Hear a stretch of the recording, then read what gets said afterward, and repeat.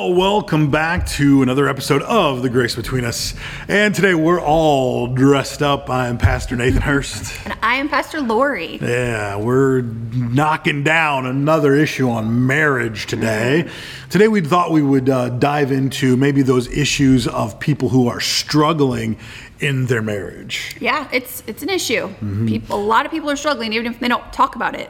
Yeah, we have had times where we've had ups and downs in our marriage. We're not going to lie and tell you we've had a perfect marriage. We're so perfect. Because we're pastors, everything's perfect. That it never works that way. In fact, the funny thing is, well, not funny, I mean reality, is that we even sought out marriage counseling at the request of one of the churches we were at. Not because we were like tearing each other's throats out, but because we just weren't compatible the way we needed to be, and especially for ministry and moving forward in ministry. Sometimes you need someone to help talk it out. Yeah. And so we went to a marriage counselor for a weekend, and it was a great experience. This gentleman sounded like George W. Bush, so it was kind of he could be like a voice double for George W. Bush. It was kind of a funny thing there, but it was a great opportunity to just get into the nitty gritty of stuff we were going through. Yeah.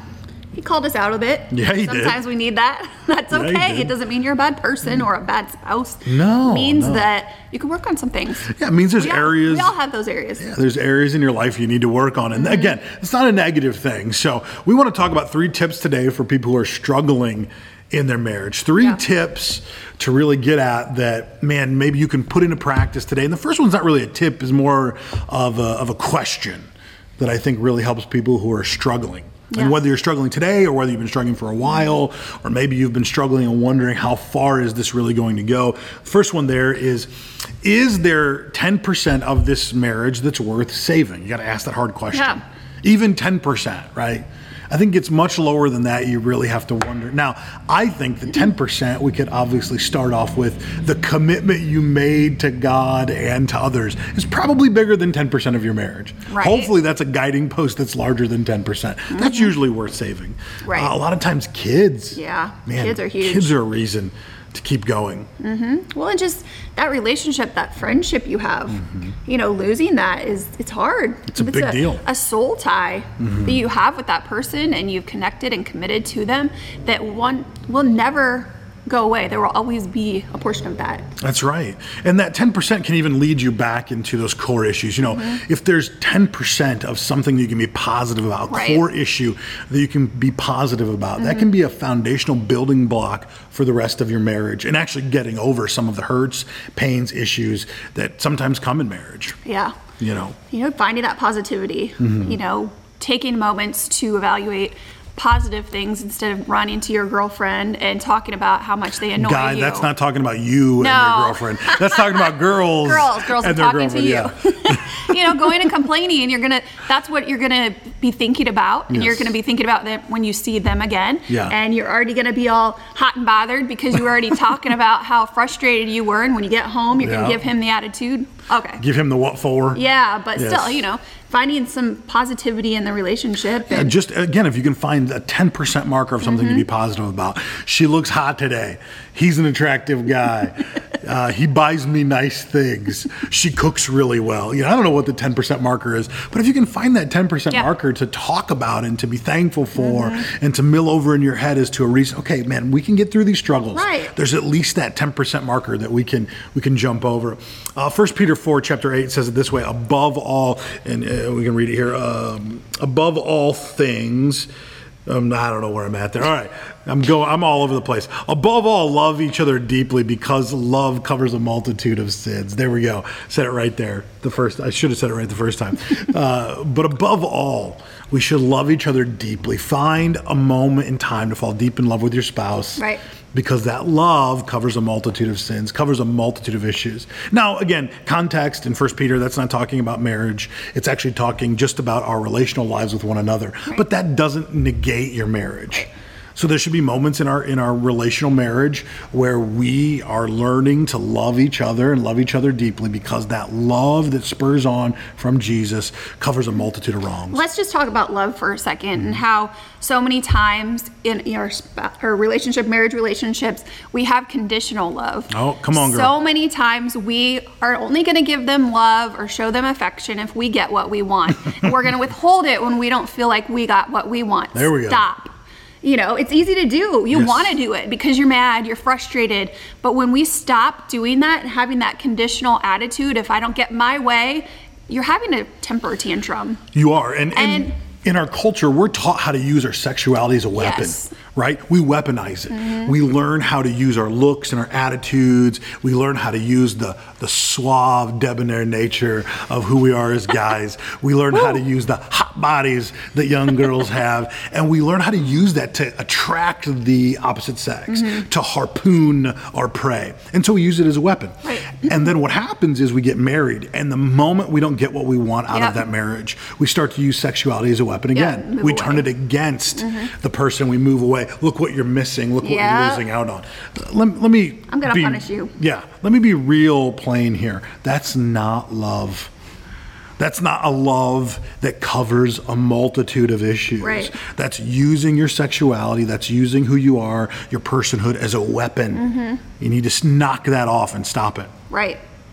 Right. Good. Good No point. more needs to be said about that. No. Done. Jump on to point Do number that. 2 there. One of the things that happens when people grow apart from each other and the marriage starts struggling, one of the things that happens almost instantly is that you lose the physical intimacy and Yeah. touch. Reach out and touch your spouse today, even if it feels a little awkward. That's not what I'm talking Touching. about. Don't poke. Touching. I'm not touching. Not touching. I used to do it to my sister all the time. Point at her face. Not touching. Okay. It's annoying, right? That's what I do. Boy. It's funny because that's annoying, and I used to do it to her all the time. All the time. When I really wanted to get on her bad side. Please don't. We're not She doing won't that. even let me do it No. today. You're messing up my makeup. All kinds of goofiness with us about touch, but we all need touch. We all need that embrace from our spouse, and it's really not about dragging your hand down the side of your spouse's face. However, there is a way that we can show affection, even if it feels forced and robotic. Your spouse gets home, you hug them, hold their hand, put your arm around them, put your arm around their waist, give them a kiss on the cheek. When your marriage is struggling, that might feel forced and robotic. That's okay. I always choose the It's wrong okay. time. I always choose the time when he's doing something and then I try to give him a hug. He doesn't want to. I'm like, why? I'm trying to show you affection. I'll have study books around my chair, right? Piled up knee high. I have my laptop literally on my lap. I'm going through notes and studying, or maybe I'm creating something in a creative graphic kind of way. And she'll come up and want to throw the books. I don't know about that. But She'll want to okay. she'll want to kick through the pile and hug me. I'm like, really? I I'm think you're busy, woman. exaggerating a little bit. Maybe a little. I never exaggerate. Oh, well. It's called prophetic license. All preachers do it. Anyway, there's a reality that sometimes touch is going to feel forced. It's going to feel a little bit contrived. It's okay. You're struggling. Everyone, the two of you as spouses, you're struggling. It's okay to struggle through touch. Yeah. And it will help you pull those boundaries, those guards you have up. If you do, just take a moment. Pull them down. Pull them down. Yeah. Sorry. Not up. Not up. Down. We want to get rid of boundaries. It will. Or walls. But when you don't do it, that's not going to help. Yeah, Touch definitely helps. That's when the marriage feels cold. Makes you feel like they care. Yes. It makes you feel like they care, like they're connected. Romans chapter 16, verse 16 says, greet one another with a holy kiss. Obviously, this wasn't talking about specifically a marriage relationship, but it is the idea that we greet, we welcome one another, we bring each other close, we have physical touch in our relationships. That's important. Yeah. It's not something that we can just passively walk through life and hope that we have the physical contact that we're looking for. Yeah. You have to be intentional about physical contact, especially in a marriage. And if you want it, you need to be giving it to. Yeah, that's right. You That's can't right. just expect something that you're not willing to give. That's right, yeah. I mean, how is your spouse supposed to read your mind? How's your spouse supposed to say, you should know what I need. I need physical touch. Sorry, ladies. Most guys, that means, wait, is it time for sex? that what you're saying? Oh, no, they don't always want to just run into bed with you either, men. Sometimes you need to hug your wife, hug your spouse, kiss her on the cheek, let her know you love her. Beyond the, hey, you ready to, get it on? It's awkward. It is awkward, right? It's awkward, and you're not even in the room with us, people. This is awkward. That's why church never talks about sex. We're in the sanctuary. S-E-X. It's that. I can't say. Okay, we'll move on. We're in the sanctuary. We can't talk about sex. Jesus died so we never could have sex again. What? No, that's not true. That's what the old Baptists. So awkward. Moving on. Anyway, moving on. Physical touch and intimacy is important, but you have to do it in a way, even when it feels contrived, you have to do it in a way that shows honor and love and respect for your spouse. You're not forcing anything, but you are maybe at times forcing a hug, forcing touch, forcing the hand holding. I don't know. I think forcing is kind of a strong word for that, but maybe if you're struggling bad enough, it's going to feel robotic. You're going to have to force it. Yeah, that's true. If you're struggling bad enough, it might be something where your spouse hasn't hugged you in a long time. Maybe it's something where you haven't hugged your spouse or kissed them on the cheek or on the forehead or on the hand or whatever in a long time. You might need to force it. Yeah. It might be one of those things you need to force. It's okay. Hold our hands sometime. That's right. While you're driving. I think it's super awkward, but we do it. Just don't hold your hands while you're eating. That's stupid. That's so weird. You're trying to eat but we love each other. That's not awkward. love. That's not awkward. That's goofy, crazy. That's like juvenile, junior high type of behavior. Don't do that. Hold your hands while you're eating, especially on public. Ugh. You do it at home, whatever. That's on you. If you can figure out how to eat a steak with one hand, awesome. You grab it and caveman the steak. Anyway, get off of physical touch. The next one is start saying me instead of we or even you. We need to learn she's looking at the notes going, what are we talking about? I just saw it over. I read through this already, but all of a sudden I was like, it didn't make sense when he said maybe I didn't read it properly. No. Fixing the things that you can about yourself will always make your relationship better. We tend to do things in struggling relationships. Well, we never go out anymore. Yeah. We never do this. We never do that. What you're really saying is you don't do this. You're the problem. You're the problem. And what you're eventually saying is you need to fix yourself before I fix myself. How many times has that ever worked in people's lives? Never. Never. Never. So why would it work in your marriage relationship? It's not going to. No. If you want something fixed about your relationship, you need to fix yourself first. It's just like you point fingers. How many fingers are pointing back at you? I hate that analogy. I like it. I'm pointing my finger. Where's the thumb going? Up at Jesus. I hate that analogy. Look at these fingers. I got 4 pointing back if I can contort my thumb. Hey, it makes a point. It does make a point. It's weird. It's weird. Anyway, Philippians chapter 1 and verse 6 says it this way: For I am confident of this very thing, that he who began a good work in you will bring it to completion. He will fulfill it perfectly in Christ Jesus in the day of the Lord, I think is, depending on your King James translation, maybe what it says. But the reality there is, yes, God has started a good work in you. God has started a good work in all of us. When we come to Christ, he starts working in our heart and our life. He is going to finish it. He's going to complete it in you and in your spouse. You got to want it. Come on, Jesus. Yep. He'll help you. He'll help you get over the hurdles. He'll help you get over the hard parts. I find too, so many times when people are struggling and having relationships, you got to get a little, what's the word I'm looking for? Get a little bug up your butt. You got to prod them a little bit. Yeah, yes. and get off you the have couch. to want to do something to change it. Because, get into the game. Yeah, doing the same thing over and over, expecting a different result is... the weird definition of insanity that we throw out. I'm all full of weird stuff today. I love it. I love cliches. They're awesome. It does work sometimes, but it's true. I'm pointing at you, kid. Some of the things that we throw out there, these behavior patterns, right? They become the norm. Behavior patterns aren't bad. They just are. We all have set behavior patterns. They're not inherently bad. They just are what they are. Sometimes we might need to think about why we do what we do. She and I guess I am writing a book, and we're going to put this as part of the book of behavior patterns. Why do we do the things that we do? Well, sometimes we do the things that we do because it's just ingrained. They're not necessarily bad. Yeah. However, we have to come to the core understanding. Why are we doing what we're doing? And is it effective or is it healthy for the relationship? Yeah. Most of the time it ain't. And you might have to change it. That's right. You might have to change and it. that's okay. You might have to change something about yourself. It might be hard. Yes, and Jesus has started a work in you. He started an honest-to-God work in you where he is working and fixing and changing things. He is faithful and just to complete those things. He will fix the problem. Allow him to do that. But be open to things that you need to work on. It's not always your spouse. Yes. And it's gonna be hard. And you have to be open that you have things that you need to fix. Yes.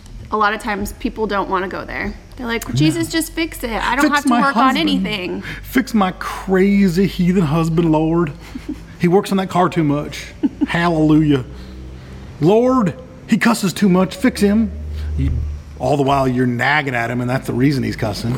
Well, hallelujah. You told him to pick up those socks 27 million times. He doesn't see them. It's okay. I just do it. He's blind to socks. He's blind to socks. He is. But you know what he sees? Every weed in your front yard that you won't help with. Oh my God. Preach. I don't want to talk about this.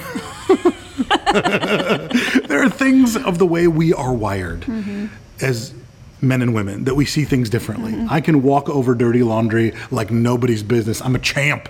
So good at I'm it. a champ at it, right? Give him a medal. I have a medal somewhere. They're a dirty pair of socks that she's hung around my neck a few times. But the fact is, I don't see things the way she does. But there are other things in our house that I see, in our life that I see, that I think need to be attended to right now. And I get all frustrated when they don't get attended to. You know what? It's not a big deal. Learn how to adjust yourself, your self-focus first. What can I change about my life? What can I change about me first? And then ask my spouse, okay, where are areas that we need to change things? Right. You're going to get way better response if they see a change in you and that you're my trying gosh. and your attitude is changed. Yes, you when you're will. not, constantly focusing on everything they do wrong. That's right. That will change their perspective a ton. It'll actually show that you're wanting to heighten the 10% that you say is worth fighting for. Right. It'll actually show that when you're changing, and when you're changing internally, when you're changing something about yourself, that yes, there is actually something worth fighting for, that 10% of this marriage that's worth hanging on for. And maybe we can actually see 20%, 30%, 40%, 50% worth fighting for. Yeah. But you got to change you first. That's right. All marriage comes down to the individual. What are they willing to change? If you're not willing to change anything about you, it's going to be a hard road. But if you're willing to change something internal about you first, allow Jesus to perform the work that he started in your heart, allow him to bring that to completion, your marriage is going to do a lot better. Right. So if you're struggling today in your marriage, honest to God, you can get over those hurdles. You don't have to end in divorce. You don't have to end in breakup. Nope. But you've got to follow some of these simple principles, these top 3, right? Reach out and touch your spouse. Even if it feels hard and difficult and contrived. Yes, not just a tap on the shoulder. Honey, you need to do this for me. I mean, I'm touching you. this works, right? Hug your spouse, kiss your spouse, show them affection, even when it feels hard and difficult. Right. And the other thing, man, allow the Jesus that began a good work in you to be faithful, to complete it, to bring about its ending. Right. He is going to do something in your life worth magnitudes if you'll allow him to finish it. Right. And then what we started it with. What is the 10%? Yeah. What's that one thing that you can point to? That thing that you can point to and say, okay, Jesus, this means I should hang on. Maybe it's your kids. Maybe it's the good times you used to have. Maybe it's the twinkle that's still there in his eye when he looks at you. You can still tell he loves you. Whatever it is, hang on to that 10% because it'll grow over time. It'll be an impacting moment that grows over time. Yep. If you're struggling in your marriage, we're praying for you. Yes. Comment, like this post, DM us. If you like this post, it doesn't necessarily mean you're struggling. No. But if you like this post, hopefully it means that there's something you found value in this podcast. So yes, DM us, connect with us, message us, text us. I don't care how you get a hold of us, but do whatever you need to do to let us know that, yeah, I'm struggling. Will you pray for us? Right. Because we want to pray for those marriages. There's marriages all over the Quad Cities, all over the world that can be affected by simple points if we'll allow the Holy Spirit to speak. And every marriage goes through different times that they're Absolutely. struggling. It doesn't matter if you have the best marriage in the world right now. Things happen and struggles come. And so don't get down on yourself just because you feel like you're in a dry spot or you're struggling. That is not the end. And if you're in ministry and you feel like you can't tell anyone that your marriage is struggling, you can tell us. Yeah. You can tell us. We're not going to tell anybody. We're not going to rat you out. We're not going to go run to your congregation.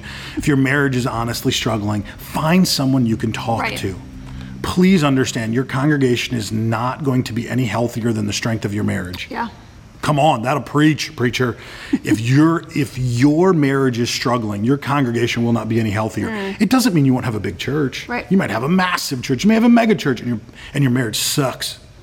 The strength of your congregation is going to be right where your marriage is. There's a reality to that in ministry. Our congregation grows, strengthens, develops, matures as we grow. Right. It's a heavy burden.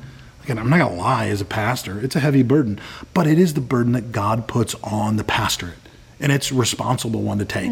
So pastors, if you're struggling in your marriage, which they all do from time to time, there's seasons, ups and downs. We happen to be in a fairly good one at the moment. She's looking at me like, I don't know. We're walking into a building project. It ain't going to be happy very long. And there's truth to that. I get into business mode. Get this done. Get that done. Paint this wall. Yeah. I mean, it's just part of life. But we know how to manage each other's expectation through those seasons. Pastors, come on. Get involved, invested with someone who cares about your marriage. It'll change your life. It'll change your church. Awesome. I didn't mean to go on a pastor rant there, but sometimes it needs to happen. So we love you guys. We hope you enjoyed this podcast. My collar keeps going crazy on me. Share it with your friends. Yes. You know, these are real issues. And These are real God issues. wants to meet us in our real issues. So. Yes. In your everyday life, He wants to be a God you can talk to. How you doing today, God? Awesome, my son, Nothing's my too daughter. small. It's for you to talk to Him about and for Him to care about. He cares about it all. And nothing's too big. And nothing's you got too something big that's weighing on your shoulders, throw it at the cross. That's where it belongs. Jesus, you got some mail. You got some stuff to work through. All right. Come on. Have a great week, y'all. Have a great week. We love you. Love you. We'll see you next time.